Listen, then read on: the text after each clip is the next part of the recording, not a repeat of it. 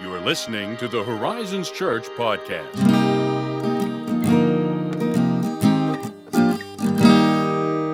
What's good, my dude? Many things. Many things are good. Like? I made some pretty delightful coffee this morning. Did you change anything up? Well, I recently got new beans in. What a good feeling. Yeah, it is good. I love it. Because I got pretty low recently, and they came in clutch. The name, not necessarily the brand, but the blend is called Organic Supernova. Wow. Isn't that great? Yeah. I love everything about that. That's so cool. So it's treat me well, and I use a predominantly unsweetened coconut milk. Oh, so we're out of oat milk to coconut milk? Depend on availability. Availability. Because Oatly is pretty much only from Target, and they are not really hip on the deliver to your car situation right now. Ah, yes. Or it's just hard to do that. But Silk makes an unsweetened coconut milk. No dairy, no soy, no anything like that. It's really good. So I use mostly that, a little bit of 2% and a little bit of flavored creamer. Like we're talking like half an ounce of each. It's real good. Keeps the coffee going. It really does. That is what is good. Yeah. I'm glad to hear that. What's good for you? Lots of things. Yeah, like? Like my daughter You is had to really... one-up me massively. That's my daughter, my child. Yeah, me too. My daughter too. I'm definitely becoming that dad. You'll become the very thing you swore to destroy. Obi-Wan voice. No, she has really taken to just laughing at like everything. The cutest thing ever. She just thinks everything is funny, and I just cannot bear it. It is too much for my soul. Melts. Yeah, so I'm just really enjoying that. Just go home and she's just laughing, just laughing at That's whatever. incredible. I don't know. There's nothing funny that I can tell, but she thinks it's hilarious. So Man, she's like literally, she's walking places. oh yes. Like she knows where she wants to go, and then she walks Yes. there. I don't know why this specifically, but Morgan and I will ask her, Abigail, where's your belly? And she will like lift her shirt and pat her belly. That's incredible. It's hilarious. And like, I didn't teach her that. And I don't ever use the word belly around her. I guess maybe Morgan's teaching her. I don't know. It's all Mickey. That's all good. Yeah, it's Mickey. It's Mickey Mouse. Teaching her She loves where Mickey the Mouse. belly is. Yeah, Mickey Mouse. Holy macaroni. Oh, that's incredible. You know one thing I've not asked her yet? Oh, tell me, what have you not asked I her? have not asked her what she believes as a Christian. Oh, Because wow. she's not old enough. That would be pretty complicated. But no, I did get to thinking recently about the question, if someone asked you, what exactly do you believe as a Christian?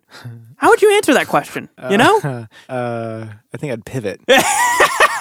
You know what I mean? But here's the thing. I don't mean that like I feel like it's such a massive topic. I'd be like, well, what do you mean? Yes. Like, I need you to What do narrow you it down. mean, what do I believe as a Christian? How dare you question me? Yes. But it's like, can you please narrow it down for me so I can actually talk about something? Yes, because I think you have hit at the heart of what that question elicits, because it's one of those seemingly basic questions that is so startlingly simple that it's actually difficult to answer. Yeah. Right? Like, as in, if you hear it and you didn't actually have to answer it, like if you're listening right now, we're just talking hypothetically, me and Ethan knew each other, haha, LOL. You might think, oh yeah, like I could answer that, surely. Like if someone actually asked me. Oh, yeah. Because you're not, you don't give it much thought. It's very easy to be confident in your car. Yes. But, I mean, suppose you're sitting in Starbucks and sipping on a vanilla latte with a friend, and they ask you, yeah, so, what exactly do you believe as a Christian? Like, oh, wow. Yeah, like what you said. Like, I mean, what do you mean? What do I believe? I mean, what do you believe? Like, what is essential to the Christian faith? If someone asks you that question, what should you answer? I mean, like, should you start with God? I mean, and in that case, do you outline a belief in the Trinity? Or do you start with Jesus, right? Yeah. In that case, you start with Jesus. Okay, well, do you focus more on his death or his life and ministry? Oh, wait a minute. Or do you start with the resurrection? Oh, wait. Or do you begin with the bigger concepts? Because, whoa, that like kind of narrowed things in. And like, we're not. So should we begin with like sin and judgment and forgiveness? Well, but where's the creation fit into all that? And what about the church and good works? And, There's a lot to think about. And I feel like part of me in this list, I'm thinking, okay, there's a right answer, and I have to figure out which one it is. Yeah. And I mean, those really are some of like the big name issues. Like we're not touching on. I mean, even further than that, I start to wonder, like, do I skirt around the secondary issues that even most Christians don't agree on? Right? Yeah. Do I skate over my own unpopular opinions on things? Like, Right? How dark am I going to get with this person who's really just maybe searching for something superficial? I'm like, let me tell you my personal crises. Like, somehow that's going to make me seem more human. And then they'll believe everything I say. If Yeah, they and then see like, myself oh, as here. wow, yeah, that's crazy. This person's dude. vulnerable. I can believe everything they say. Yeah, so I think we have now just unlocked how difficult this question actually is, and that there's more to this question than meets the eye. But just because the question is a little more complicated and complex than it may first appear, doesn't mean that we can't answer it, or that we shouldn't be able to answer it. Shouldn't be quote unquote prepared to give an answer. Whoa, wow. Yeah, you pulled out 1 Peter 3:15. All right, buddy. That was that was really good. I almost included that actually in my thoughts. And I was like, I don't know, but then Ethan did. So like God was like, providential. Well, you didn't listen, so my servant Ethan. I'll tell you what, I didn't plan it, that's for sure. Wow, it was see, purely in the moment. The Lord works in such mysterious ways. Do we mention that in our what do you believe? But no, right, yeah. So you do need to be able to do that. So if you are wondering, wow, gosh, so how do I answer that kind of a question? Have no fear, because the church fathers actually gave us a wonderful response to just that question. In fact, I'm sure a number of our listeners are probably familiar with it. It's called the Apostles' Creed. Oh, thank goodness, though. It's a template, because I can do templates. Yes. Like templates are great. We're edging into my comfort zone yes, now. it is. It's so good. It's so good. And in fact, those of you who attend Horizons may remember a couple years ago during an Advent series. Yeah, that's right. We said the Apostles' Creed together at the end of each service. So even if you didn't grow up in a tradition where the Apostles' Creed played a prominent role in worship, you're hopefully at least familiar with it, even from our worship services. So just as a kind of a refresher, the Apostles' Creed basically contains the essential teaching of Scripture, specifically as it was distilled in the apostolic teaching. Oh, okay. Hence the name, the Apostles' Creed. I'm drawing the connections. Yeah, it wasn't a creed that was actually written by the apostles. One could be confused. Yes, that is, one would be confused by that. In fact, this is completely free, and I may be doing more harm than good by mentioning it, but there was, I think, up until the 7th century, fact check me on this later, somebody, there was a legend that went around in the church that if you break down the creed in a certain way, you get 12 articles.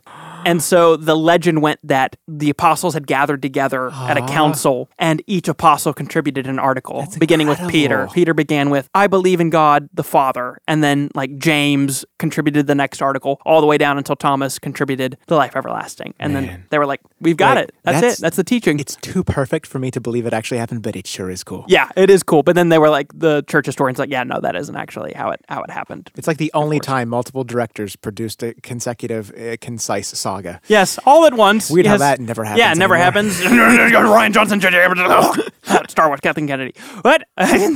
No, but yes, on that note. But not in the...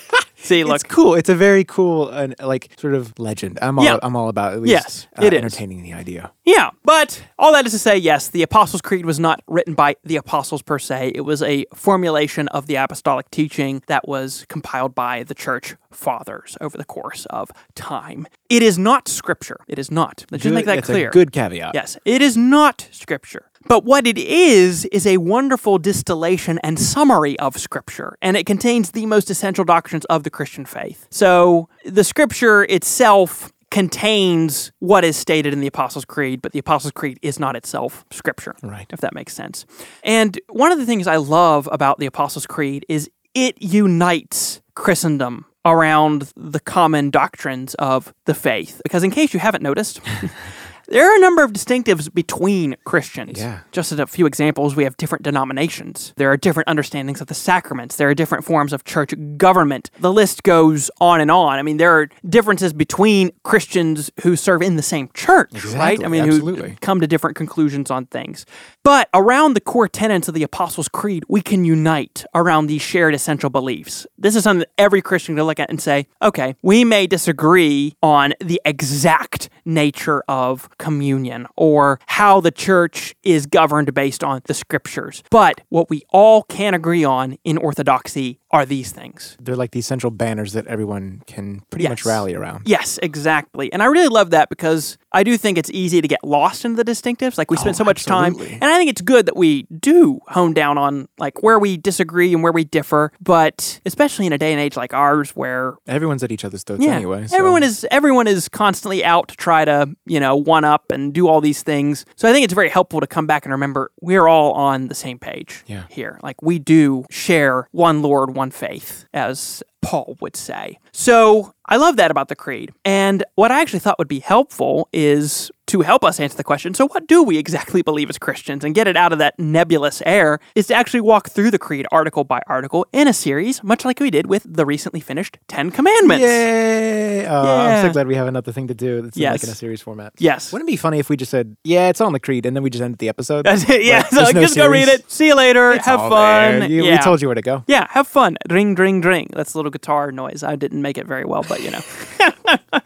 Yeah, so that's what we want to do. And like I said, the great thing about the Creed is that it contains the essential truths of the faith, but it's in short enough form that it's actually pretty easy to remember and memorize. Oh, you have a lot of confidence. That's I appreciate it, though. yeah, I mean, you know, like even if, like, let's say you don't memorize it word for word, you could probably remember, even if you had to like call it up in like some weird and vague way, because it's laid out in a way that just makes sense. You can hit the broad strokes. Yeah, and it's just very, it just makes so much sense. It's so beautiful. You got to think how hard these guys worked to get the most essential big picture items down into a form that's like, here are 12 articles that you can repeat. The fewer things you have on the canvas, the more important each one becomes. Yes, So it is really tricky. Exactly. So, yeah, for reasons like that, I think it's one of the most brilliant pieces of writing ever created. And like many portions of Scripture, it's simple enough that children and new converts to the faith can understand it, and it like would make sense to someone who was asking questions. Say like, well, here's the Creed, and you know we can explain each article more if you need that. But it's also deep enough that each article can yield more treasure for even seasoned believers. Like you can go back and say, oh, like yeah, that's true, and here's what the implications of that are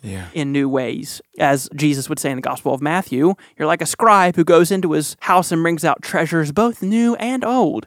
So you get it all right there. Actually, I really liked what the theologian Philip Schaff said when he was talking about the Creed. He wrote, as the Lord's Prayer is the prayer of prayers, the Decalogue, the law of laws, so the Apostles' Creed is the creed of creeds. Whoa. I just really like that. That is... Yeah. That's first of all, that's some really high praise. Yeah, like it is. This is very high on the list. Yeah. This is about as good as it gets outside of Scripture. Yeah, really, it is. But it is meant to be the summation of those most central things. Yeah. It makes sense. Yeah, and I just really like that, and I think it would be really helpful for us together to walk through it and learn it together, right? Like maybe you'll memorize it as we go through it in the weeks, and we just say the articles together. You know, who knows what could happen? Who knows? I know that, you know, I was there on Advent when we did it each message, but I have a hunch it's still going to feel relatively fresh to me because my recall is like, not exceptional. What's that? Like, oh, that's so new. I've never heard that.